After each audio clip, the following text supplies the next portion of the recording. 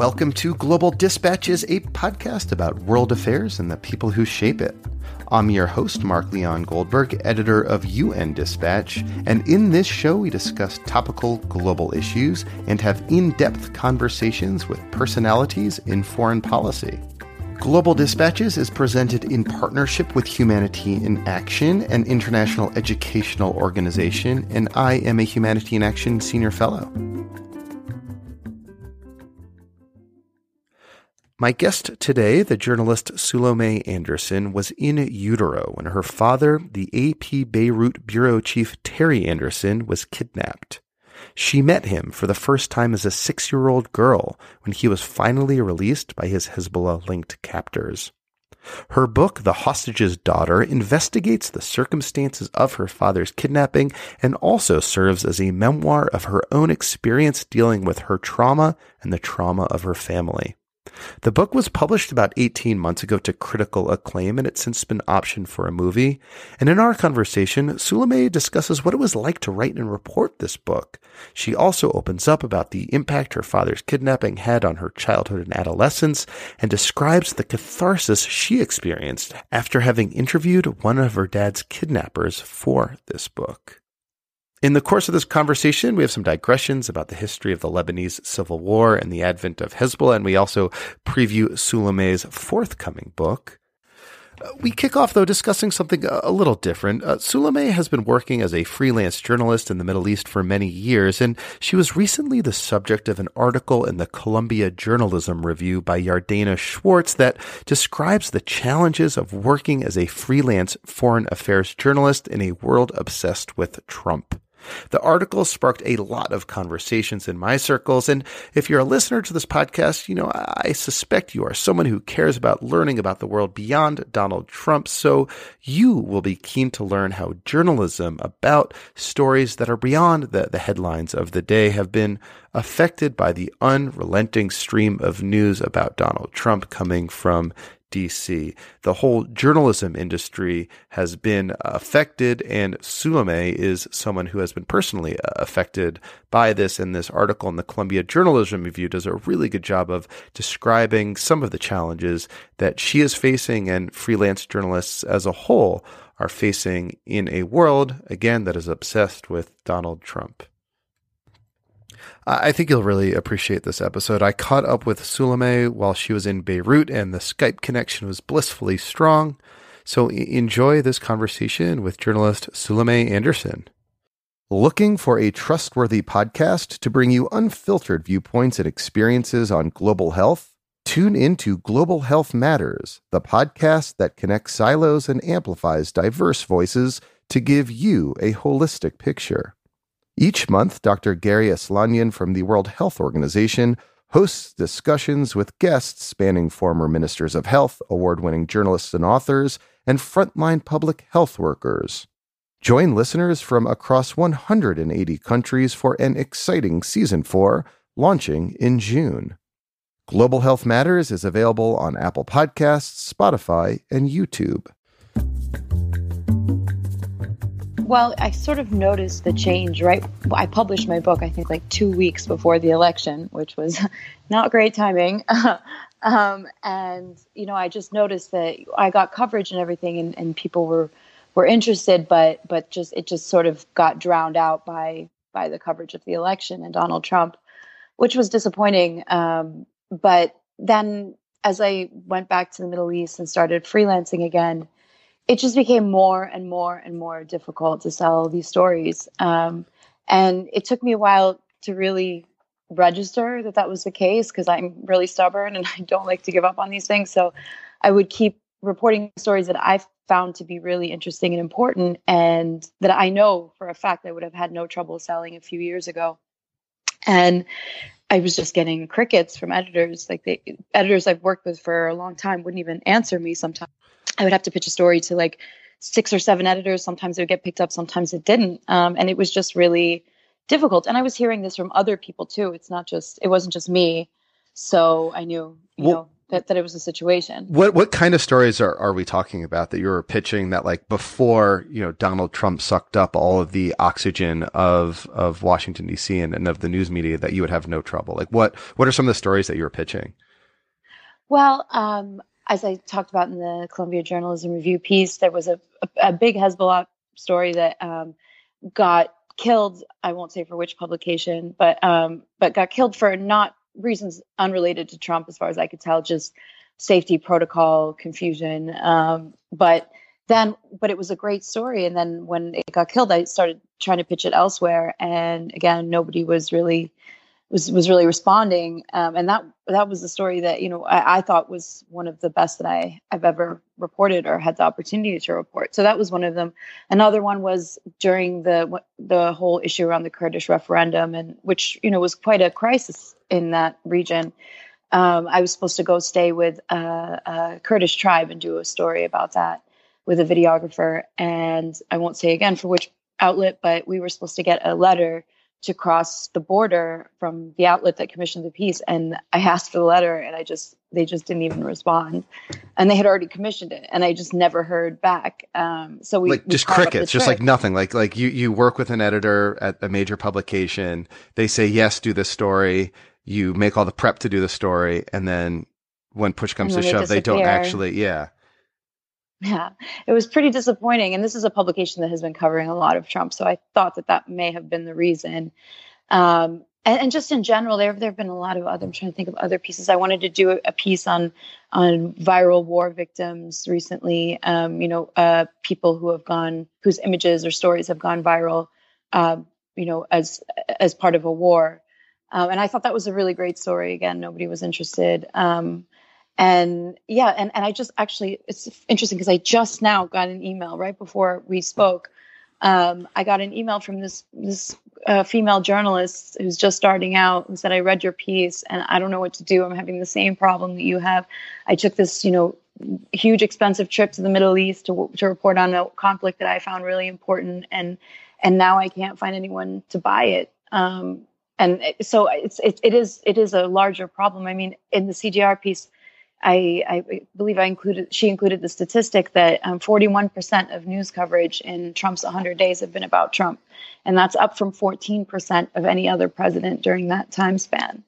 I mean, that doesn't leave a lot of room left over for foreign coverage, And I guess, sometimes I was reflecting on your piece, and I've sort of kind of almost given up on the idea that there can be like a sustainable model of journalism that covers the kind of stories that you cover, that frankly that I cover as well, that's absent of philanthropy. I mean, my operation is like 90% funded by philanthropy. And I think, I don't do the kind of reporting that you do that's far more expensive from foreign places. So that's maybe part of it.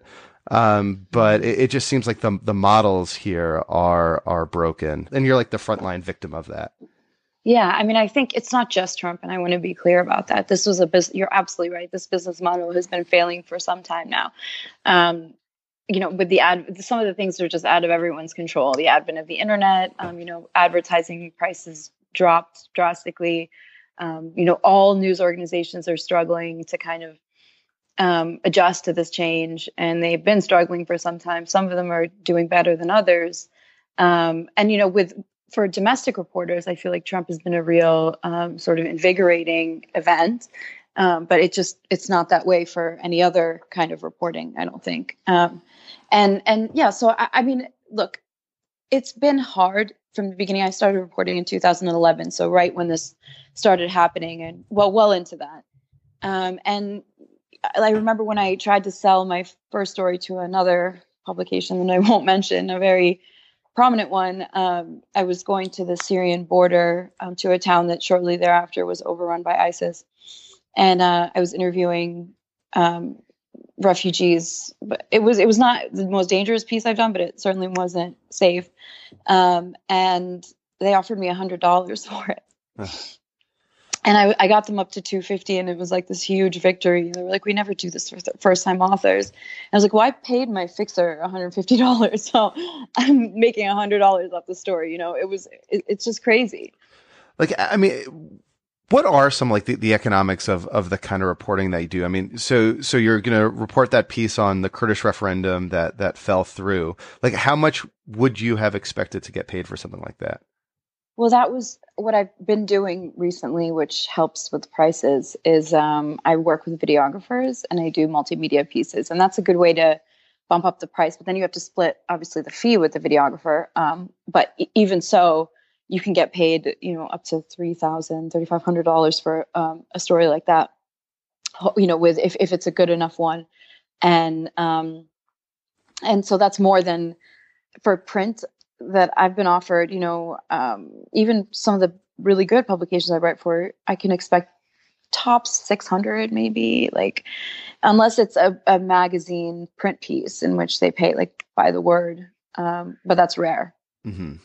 I mean, it's just like you said, the economics of it just like doesn't add up. And I think we as a world are worse off for it. But are there any, like, what are some of like the deeper or broader implications of the fact that, the kind of twin, phenomenon of Trump sucking up all like the media attention, all the oxygen, plus the general decaying of, the journalism industry? Like, what sort of implications are you seeing on the ground, from those twin sort of phenomenon happening? Well, I mean, I'm on Twitter a lot and I follow the overall consumption of news. And I think from what I'm seeing, there's just a general like lack of awareness or concern that's happening right now with any other conflict or event. And many times these are events that may not directly impact the lives of Americans in this moment, but certainly impact American interests and have long-term implications for us, in terms of the wars we're involved in terms of, regions in which we have special forces deployed, things like that. And just, it just is like a what do you call it? A feedback loop where anything Trump does, anything he does. I remember seeing a piece once in the Washington Post, and they do great reporting. Don't get me wrong. Actually, they're one of the few news outlets that is, I believe, increasing their foreign bureaus, which is great. But there was a piece about how there's a spider on Trump's back, and and somebody killed the spider, and it was like a whole piece about it and about the kind of spider. And I was just like, wow, I can't sell a story on like war and important things, but like this gets an entire reported piece. It just seems a little, we are losing out. We're absolutely losing out on our awareness of the world and our place in the world. And America has always tended to be one of those countries that sort of is very inwardly focused, but it's becoming, to an extent that I've never seen before, and I think is quite concerning. So you mentioned you published your book 18 months ago. In the subsequent 18 months, like, how has that book changed your career, or have you noticed a change in your career since the publication of that book? Well, I mean, it's obviously, it's been optioned and it won a few awards and things like that, and I'm proud of it. I would say it changed my career. I think it definitely gave me a bump in terms of prestige to say I wrote this book and this is how it's done. But in the day-to-day reporting of me trying to sell a story, it hasn't had that much impact, honestly. I think a number of my listeners are maybe a bit younger than us. I'm probably a couple of years older than you, who might not be aware of your father's story. Can you, I just sort of set the scene in which he was kidnapped in Beirut? Wasn't in Sure. Before you're born in 1985. Yeah.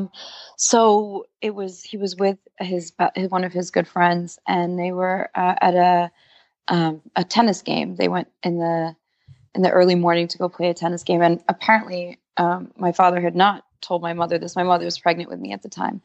That they had tried to kidnap him a few days previously, and anybody else would have left, but he did not.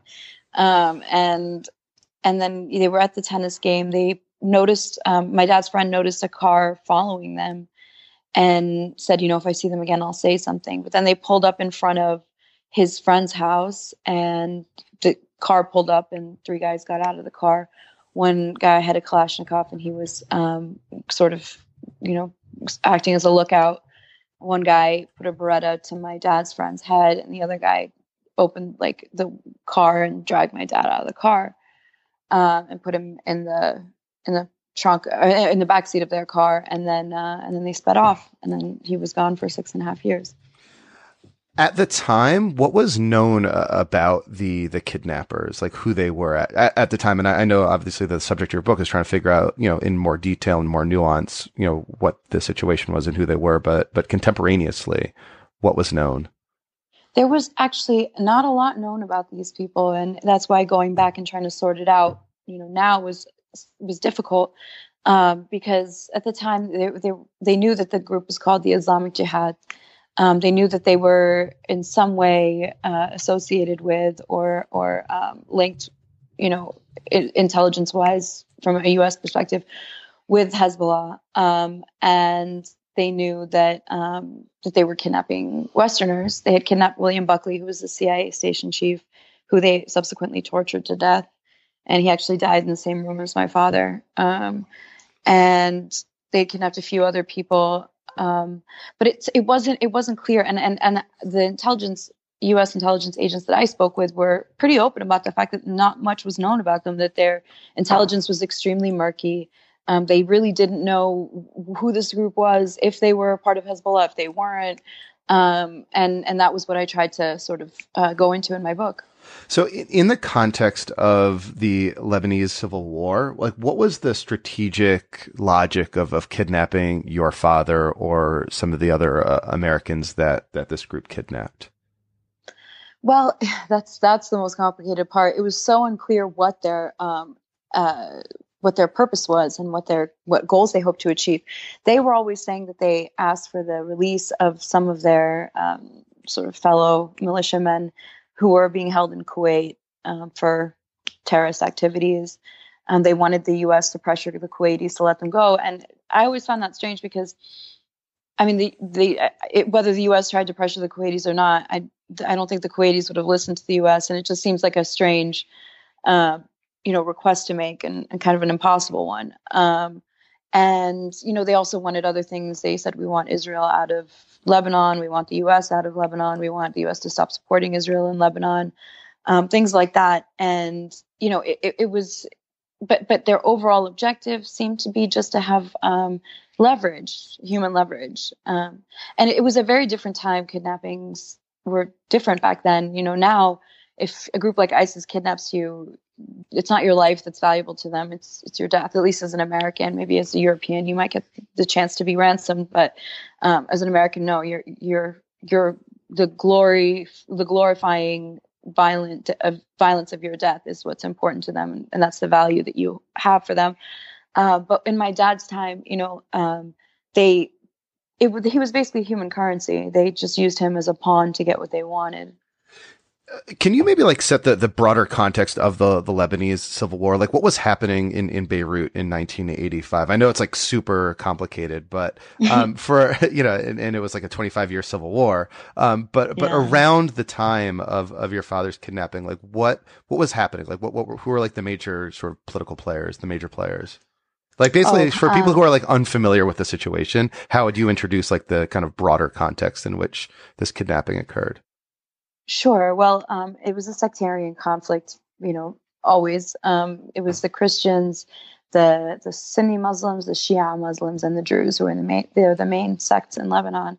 And they were all battling it out with shifting alliances that I won't get into because it's really complicated and doesn't make sense to anyone, not even them. And then there was the question of Israel, the Palestinians as well. The Palestinians after the establishment of the Israeli state, a lot of Palestinians and the PLO moved into Lebanon and used it as a base from which to fight Israel. And the Israelis invaded a couple of times. The big invasion was in 1982, and it was devastating for Lebanon. And that's kind of the context of how these Shia militant groups started to rise to power, because they had the Israeli, in their eyes, the Israeli invaders that to fight with, kind of the purpose of their existence was at the time. And as I said, to combat the invaders in their country, and they were willing to do all sorts of things to make that happen and justify what they did. So it was a very complex situation. I can't even tell you how hard it was to sort through all the different factions and battles and people who were bitter enemies one second, all of a sudden were allies the next. It was a very confusing time. And the other thing is, at the time, Hezbollah came out with its mission statement in 1985, actually. But prior to that, it hadn't really been, and it still wasn't for some years after that, a cohesive organization. It was kind of a loosely organized group of different Shia militias, some and under obviously the Iranian tutelage and sponsorship. The Iranian Revolutionary Guard really fostered Hezbollah as an operation, but they were satellite groups and groups that were had their own agendas, and it wasn't the cohesive organization that we now see today. And one of those satellite groups is the group that was believed to be responsible for the kidnapping of your father. Mm-hmm. Yeah, so that's right. So you said earlier, and you write a book, obviously, that you were not born when your father was kidnapped, but he was not there for the first 6 years of your life. I mean, what did you know about where he was, what his experience was when you were a child? So I was always raised with the idea, that my dad I always knew, my mother never lied to me. From as far back as I can remember, she would say, some bad men have your father and he's coming home soon. She would show me pictures and tell me about him. And, everyone around me was constantly telling me, your father's the hero. And I just built up this incredible sort of, image in my mind of this superhuman one, perfect man, that, to be fair, nobody could have lived up to that. But it was a very strange way to grow up. It was like in limbo, constantly just waiting for his return. Where were you growing up at the time?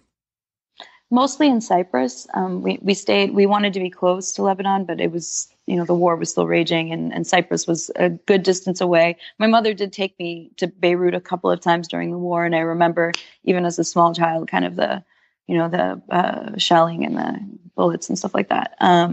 But yeah, we wanted to be a safe distance away. And throughout this time, your family had the support of the Associated Press, right? I think you've mentioned that in interviews, how that organization was kind of there with you the whole time, as opposed to now, in which if a freelancer gets kidnapped, you're on your own. Yeah, I mean, that I have to say about the AP, they were really wonderful. They took such good care of my family. They made sure we were provided for, and did everything they could to get my father out. It was a very different time. I feel like news organizations took much more responsibility for their journalists, and there were more staff jobs. And I have to say, my friends who have staff jobs, they don't seem to have a shortage of work because they have, assignments that they need to do and things like that. So it's different. I do notice that they're not highly paid, a lot of them, and are extremely overworked. So I think everybody's feeling this kind of tightening of the belt. But I think it's in terms of just producing stories, I think it's easier when you're on staff, obviously, and safety wise as well. There are liability issues. If a news organization has a reporter on staff, that something happens to them, they have more responsibility, whereas freelancers are definitely, as you said, on their own. And I've had, the problem is now news organizations, a lot of the times, I have a great story I'm trying to do right now. I'm still in Beirut for a little while longer, and I've got one story picked up, thank God. But another story that I really want to do, it's an incredible story, and I just can't get anyone to commit to it because it's too dangerous in their eyes. And they say, the only way that I could do the story is to go do it on spec. But the problem is that in order to do it, I need a commitment from a news organization so I can get a letter for the Turkish government to let me in. So it's just like a catch-22. Well, what's the story? Can you say? If you can't say, I understand. But if you can say, maybe there's like an editor out there listening. Yeah. So the story that I have in mind is I want to follow. So Syrian families in Lebanon are being just mistreated, so to an extent that's really horrifying. The Lebanese government has been very clear about their intention to drive Syrians out of Lebanon. They just don't want them here. Something like 1 in every 5 people in Lebanon right now is a Syrian. Is that right? Yeah, I mean, to be fair, like the country is just suffering under this incredible, strain of all these refugees. But the way they're dealing with it is really inhumane, and they're just making their lives as difficult as possible. And thousands of them have actually been forced, maybe not directly, but through pressure and through the just awful circumstances, forced back into Syria. Many of them, at the time, a few months ago, everybody said, "Oh, Idlib is a de-escalation zone. Go there." So a lot of them were forced into Idlib. From Lebanon, and then the Syrians started their offensive against Idlib. So now they're trapped in this like horrific situation in a war zone.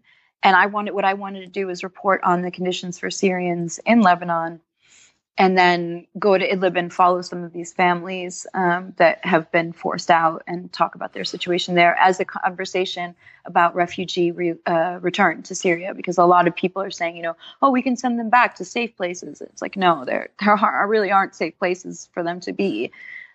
So what was the return of those Syrians to Idlib like a case of like refoulement or refoulement, as they say, in which, they're forcibly returned to a place that they shouldn't be returned to? Or were they just wanting to go because the situation was so bad in Beirut or Lebanon for them?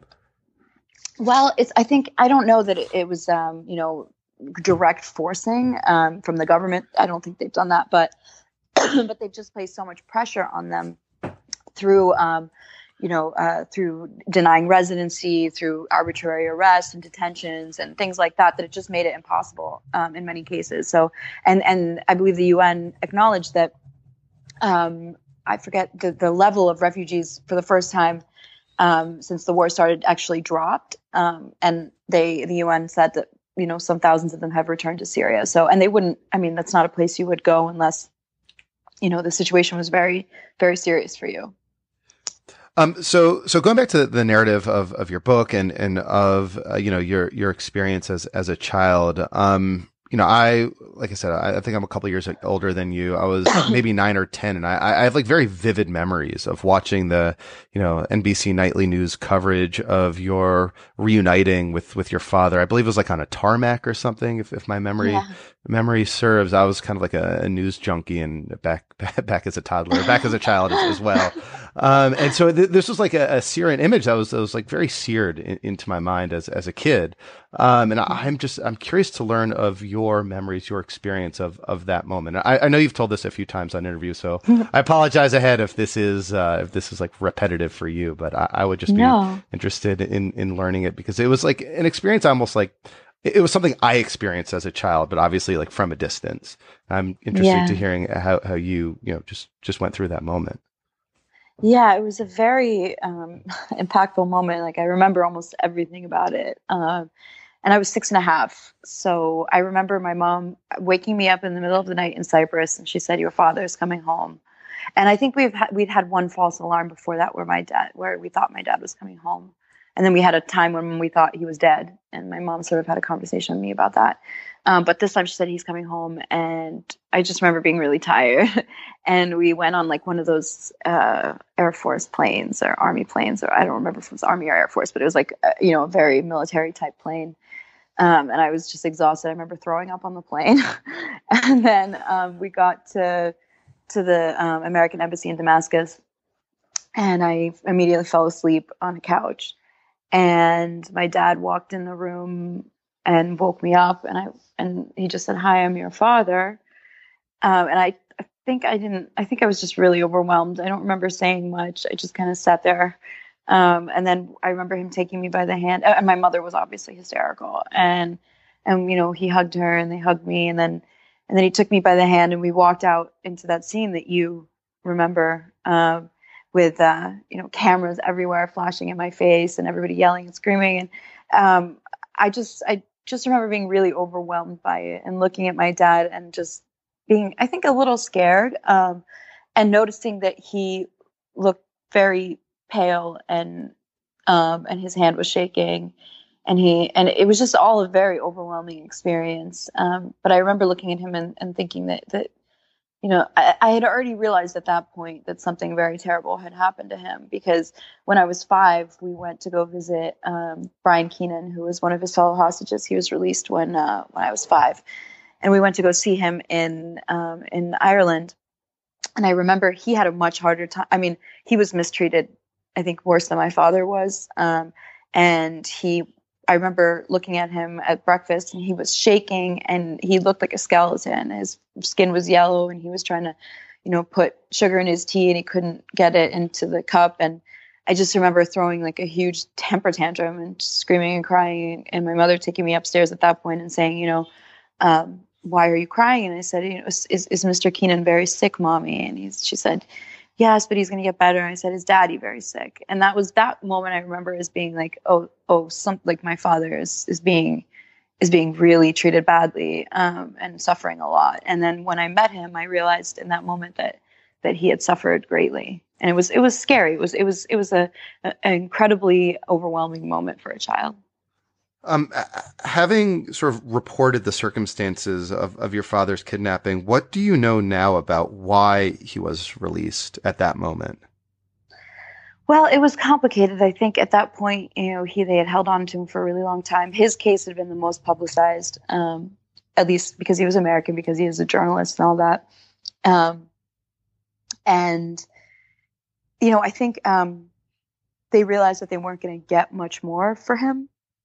And also Iran and Syria, I think at that point, were trying to become sort of develop a dialogue with the West, and then the hostages became kind of a liability for them. And then also something that I realized during my reporting that I believe was the case, and I'm sure people will argue with me about that, but from what I could find, so the Islamic Jihad was getting its orders. As I said, it was a kind of satellite group, but it was getting its orders separately from Hezbollah at first. And it was being run by a sort of not a rogue office, but a kind of semi-independent office within Iran, called the Office of Revolutionary Movements or something like that, Office of Liberation Movements. And so at the time, Iran was also very factional. So it was, people were jockeying for power, trying to establish control after the revolution. And so at some point, Hezbollah kind of also caught on to the fact that this group's activities were hurting their cause as a quote unquote resistance movement, which is what they were trying to, be seen as. And they absorbed the group. They took on members like Mugniya, who then rose quite high in Hezbollah ranks, and they've never acknowledged his role in the terrorism that occurred, and they still celebrate him as a hero, which is pretty. They just had it. Who is that? Imad Mugniya. He was the mastermind of my father's kidnapping and the bombings. And they just had a big holiday for him here the other day, and it's just always interesting to see that. How do you process something like that? But you're living in the city, and like a good portion of the city is celebrating this guy that's responsible for such violence against you and your family. Well, it does give me some satisfaction to know that the Israelis killed him not long ago, he is a truly evil man. In my book, I discuss how I met my father's kidnapper, one of the men who held my father hostage, and we had long conversations. That was kind of the big, I guess, reveal of my book, and that story is strange. And if we have time, I'll get into it. But that's a case in which Hezbollah's denied involvement, and the from what I can tell, they weren't the original kidnappers. But then when they absorbed the group, they certainly held on to the hostages for some time after that. So they're not exactly, their denials aren't 100%, or not even 50, maybe 50% have a root in reality. But actually, they are in many ways quite culpable. And just the fact that they could celebrate the life of this man who committed so many acts of terrorism, the embassy bombings, the Marine barracks bombings, and Hezbollah has always said, we're not terrorists, and whether they are or not, I think at this point is a subject for conversation. But you can't say that and then treat this man like a hero. Getting back to sort of that kind of narrative of your early days with your father, like what do you remember of your experiences like at home with him, like trying to have like a normal kind of father-daughter relationship in life? Well, it was very difficult. That was for me it's funny when my dad came home. Well, I thought he was going to be perfect, and he was quite damaged and unable to form a real connection with me, because my father, like when he came out, everybody said, "Oh, your father seems so, so healthy. It's so strange that he's not as in the same condition as the others were." And I've come to understand that that's because my dad just built a wall between himself and his emotions. He just did not let himself feel for a long time, and that wall doesn't come down when you're out of that situation. So it was very difficult for me, because what I wanted was this, the perfect daddy that I had always thought I was going to get. And, what I ended up getting was a very, a very damaged and sort of disconnected man who, looking back, I realized, as an adult, that he did his very best. My dad's a really good man. And as an adult, I completely see why he was unable to be the kind of father that I needed. But at the time, when you're a child, you don't understand those things. So I just immediately assumed, my dad didn't love me and that it was my fault. And then I would be very angry about that. And I'm like, I was always kind of a feisty kid. So and my dad, we have so much in common, me and my father, that like we would constantly fight, and it was very difficult. I don't think we really started having a meaningful relationship until into my 20s. Presumably, like when he was able to tell more of his story to you. Honestly, like even right when I started writing the book, I think it was 20. When did I start writing? I was 27, 28. And even at that point, I was just starting to get to the point. I remember going back and reading the first draft of the manuscript and being like, wow, that's a lot angrier than the last draft. And I think because actually the process of reporting on my father's kidnapping and understanding what he went through and getting to know him as a human, like, for example, the guy who kidnapped, one of the guys who held my dad hostage that I interviewed, he said to me, your father, this is crazy to think, he said, we all respected him. He was a soldier and he didn't take any crap from us. And he wouldn't, he would always talk to us and tell us, what we were doing was wrong. And my dad told me a story. I find this hilarious, in this sort of a really dark way. But, my dad would sit down and talk to the guards who spoke English and explain to them, how can you say that you're following God? God is not, Allah said that you shouldn't, hurt innocent people in the Quran. You can't do these things and say that you're following God's will. And then one of them would like sit and listen to him, and he was kind of, sort of semi-convinced by this argument. And then he came back the next day and he said, the Hajj, which was the chief, their chief, the Hajj says not to talk to you anymore because you have a serpent's tongue. So it was just this process of seeing, that, and then, another one of my dad's fellow hostages told me the story about how he was really sick, and, my father just reached out and put his hand on his and didn't say anything, but he said, that was probably one of the most amazing. He was really there for me and very kind. And so I got to see, put these pieces of the story together and see that my father is like a wonderful man who loved me very much and did the best he could, and was just not, he was in many ways emotionally crippled, and he was unable, he was incapable of being the father that I needed. Well, can I ask, how or why did you want to get into journalism, having seen sort of the damage up close that sort of being a journalist, a reporter in a place like Lebanon, can do to an individual? Well, it's funny because I never wanted to be until I went to college. I graduated from college in 2007. So until probably 2009, 10, I really wanted nothing to do with journalism. Like I went to drama school at NYU. Like people would always ask me, like, do you want to be a journalist? I'd be like, no, thanks. Not just because of what happened to my dad, but because I grew up around war correspondents, and I, even at a young age, I could tell they're not like happy, sort of well-adjusted people. And I didn't really want to be a part of that. But as I grew older and, I realized acting really wasn't the world that I wanted to be in. And I just was casting around for something to do and with my life. And I realized, I'm constantly reading the news. I'm constantly following the news. I care very much about this region, and I love writing and I love talking to people, and it just all kind of came together. And I was like, well, I guess this is what I'm supposed to be doing.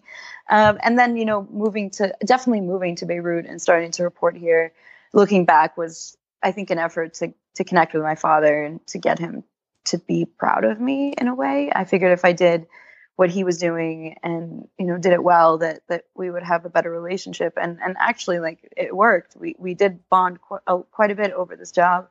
And then as time went on, began to bond more and more as father and daughter. Well, so how did the idea for your book come? I mean, it's interesting. It's sort of like half memoir, but half, deeply reported piece. So where did the idea to pursue this kind of dual track come from? I mean, I came up with the idea. Actually, it was really funny. Most of the reviews of the book have been positive, but a couple of them were, sorry, but like straight white men who like just did not like get it. They just couldn't. I guess they didn't have a lot of empathy for struggles of a younger woman. And it was interesting. Just I apologize tangent, for all straight white men everywhere. No, I just noticed that it was a pattern, and that it was very like condescending, like, like this kind of idea that I was being self-indulgent by talking about my struggles with mental illness and drug addiction and things like that. Which I immediately had the reaction like, well, David Carr wasn't being self-indulgent. Men aren't self-indulgent when they talk about, their issues, but I'm self-indulgent because I'm talking about mine. Okay.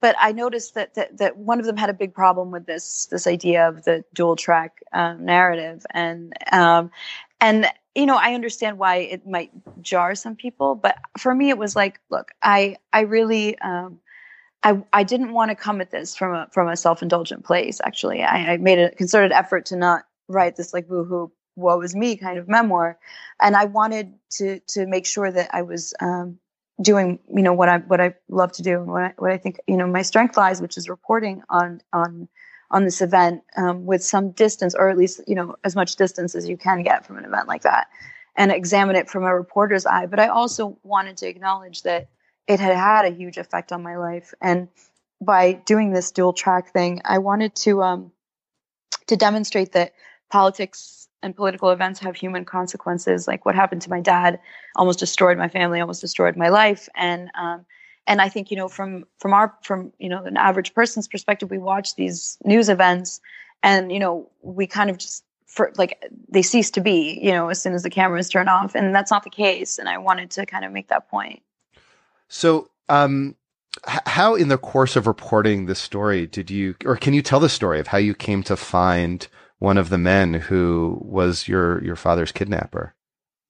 So, so as I was reporting this book, I started talking to people, sort of not high rankers or anything, but people in and adjacent to Hezbollah.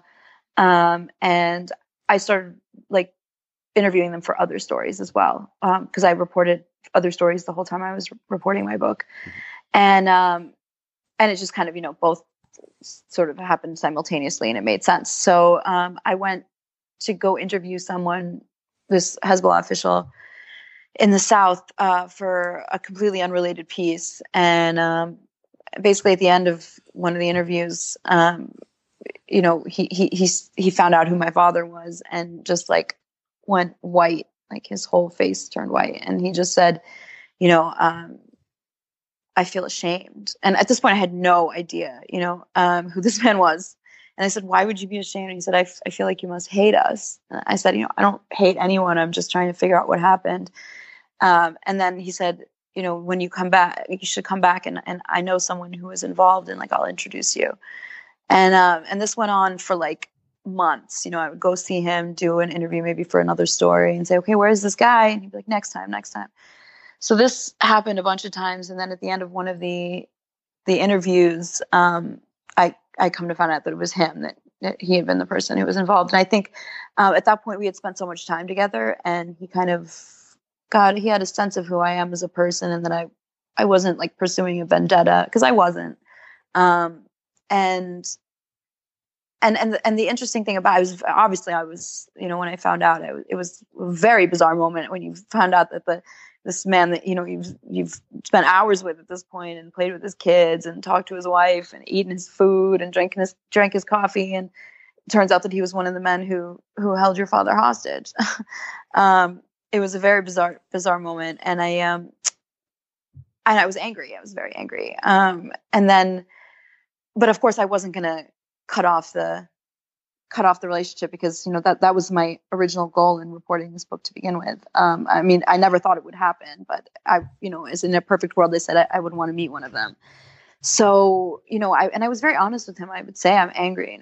You ruined my life. And the interesting thing about it was that he was very ashamed.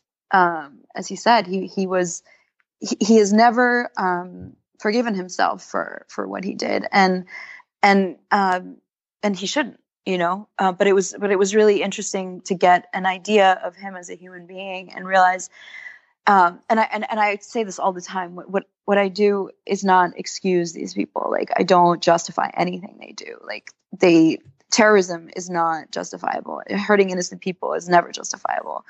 But I think it's really important, and I think it's something that we really fail to do so much in our analysis and reporting and discussions about terrorism, is study these people as human beings and figure out why they become terrorists. And because unless you do that, you don't know how to stop it from happening. Like, for example, mass shooters. Everybody wants to know about their, if a white mass shooter in America, as we found out so horrifically so recently, everybody wants to know about their psychology and what turned them into this kind of monster and how they could bring themselves to do these things. And there's a lot of conversation about that, which is an important conversation that we don't have about terrorists.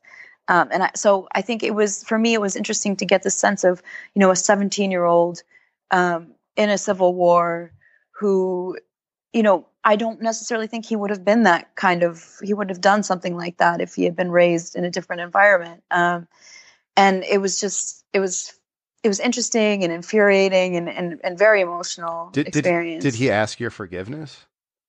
Yeah, he did. Did you give it? Yeah, I did. Not for him, but for myself. And that's kind of the end of the book, which I guess I'm giving away. But it was a moment for me where I just realized, I could keep going, and this event, like, I could keep reporting on it for ages. And there were all sorts of, different leads and strange things that came up in my reporting that I could have followed deep into the rabbit hole.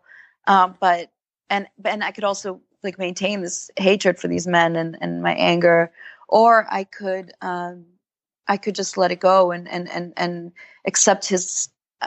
I told him, I said, I'll never forget what you did, but you have my forgiveness, because I don't want to live in that kind of bitterness. And my father has said the same thing, by the way. And that was cathartic for you? Yeah, it was. And for your father? I mean, my father always said that he harbored no bitterness for what happened to him. I think for a long time that wasn't actually true, but I think it is now. He just wants to move on, and that was kind of my attitude too. I just wanted to move on. So looking sort of forward, looking next, you said the book got optioned. It sounds like, it'd be a great movie. So hopefully it'll get made. How far along the process is that? Oh, I don't know. I haven't really been involving myself in it, because I know how, I've heard many stories about how flaky that whole thing is, and I don't want to get, myself too excited or involved in something that may not ever materialize. But I think it's progressing. So despite, as we kicked off talking about the challenges of doing the kind of investigative reporting and storytelling that you do from difficult places. So what's next for you? Well, I'm going to be in Lebanon a little while longer. As I said, I got a piece picked up, which I can't really talk about right now, but I think it's going to be good. And then I've still planned to return home and start working on my second book, which is going to be about extremism in America. So, I'll be discussing white supremacist groups and also cults, gangs, extremist Christian groups, extremist Jewish groups, and white American converts to Islam. So that's kind of the structure of the book, where I'm going to be reporting on all those different groups and trying to get a sense for our own homegrown extremism problem. And how has I presume your reporting from the Middle East has sort of armed you well with some of the mechanics of extremism? Yeah, I mean, the interesting thing about it is you see these parallels, and they're so obvious to me in the way that people get recruited, people get radicalized. You can see it from, because I'm so familiar with that process. I've interviewed ISIS members, I've interviewed Al Qaeda members, and obviously many Hezbollah members at this point, and you see a distinct pattern in how somebody becomes radicalized and becomes an extremist and ready to live in that way and do these kinds of things. And I find the parallels so obvious to me when you look at these groups in America, the kinds of the psychology of the people who get involved, all sorts of things. And I think it's really fascinating. And now is the time for it. And presumably, like, the process of like earning the trust of an extremist is probably somewhat similar, whether you're talking about like a militia member in like Minnesota or like a Hezbollah member. Like as like a reporter, or is it different? Explain. No, I think you're right. I think it's very similar. I think honestly, like I feel like it's a little different given context, but yes, I think the process. I think, to be honest with you, the process of gaining the trust of a source is. I mean, obviously, it varies from person to person, but I find that there certain things help, and I think that the one thing that helps is to be very upfront with your intentions. I really don't. I pride myself on the fact that I don't really try to exploit or be misleading about my role in this and what I need from them and what I want from them. And I think the transparency helps, but also just being the interesting thing is everybody without exception. I've interviewed stone cold psychopaths, like diagnosed psychopaths. And they all want to be understood, Mark. They all want to be understood. Everybody wants to be understood. It's crazy. And they will, if they feel like you have that ability to understand them and you're interested and you want to know their story, they will tell you all sorts of things. That's funny. I've noticed that doing this. I don't interview like, extremists on this program, but I have notice that people just love talking about themselves. I mean, and not like in a narcissistic way, but they have had life experiences that are worth sharing and want the world to know it. And I think the world is better for having heard some of these stories. Yeah, I think I did a story once about psychopaths and sociopaths and in America, and it was so interesting to me because these people.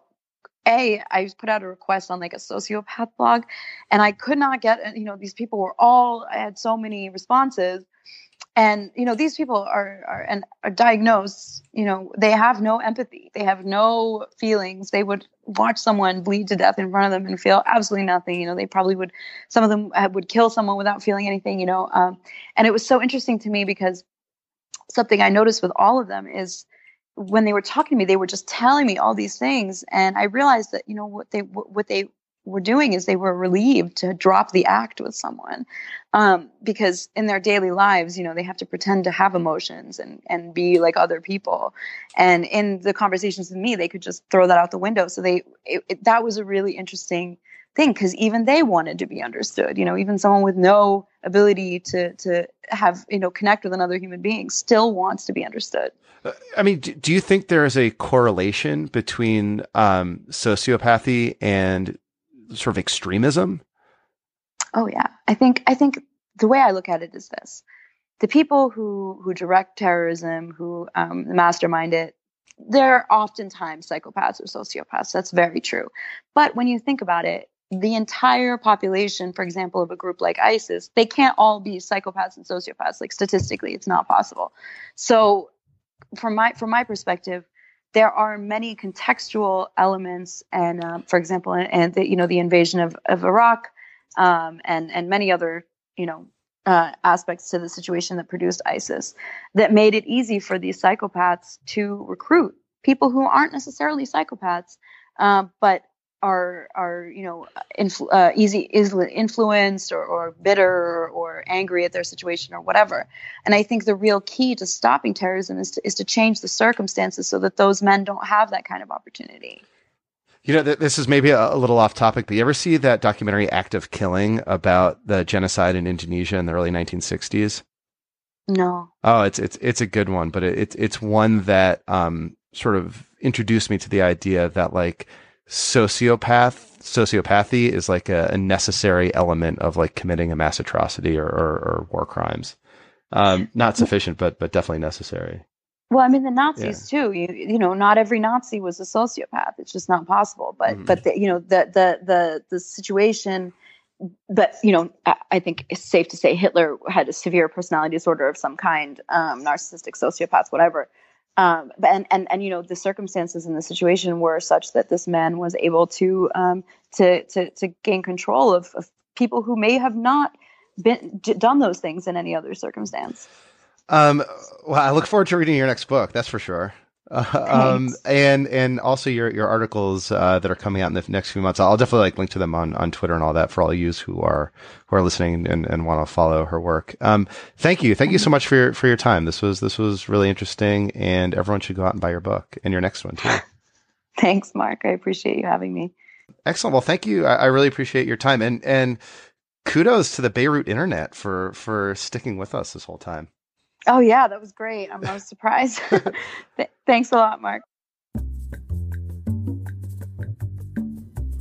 All right. Thank you all for listening. Thank you very much to Sulome. And I will absolutely post link to her book on globaldispatchespodcast.com. And while you're there, if you're a new listener to the show, you can check out our archives of more of these kind of long-form interviews with journalists and think tank scholars and diplomats and policymakers who discuss their life and career with interesting digressions about historic foreign policy events along the way. We'll see you next time. Bye.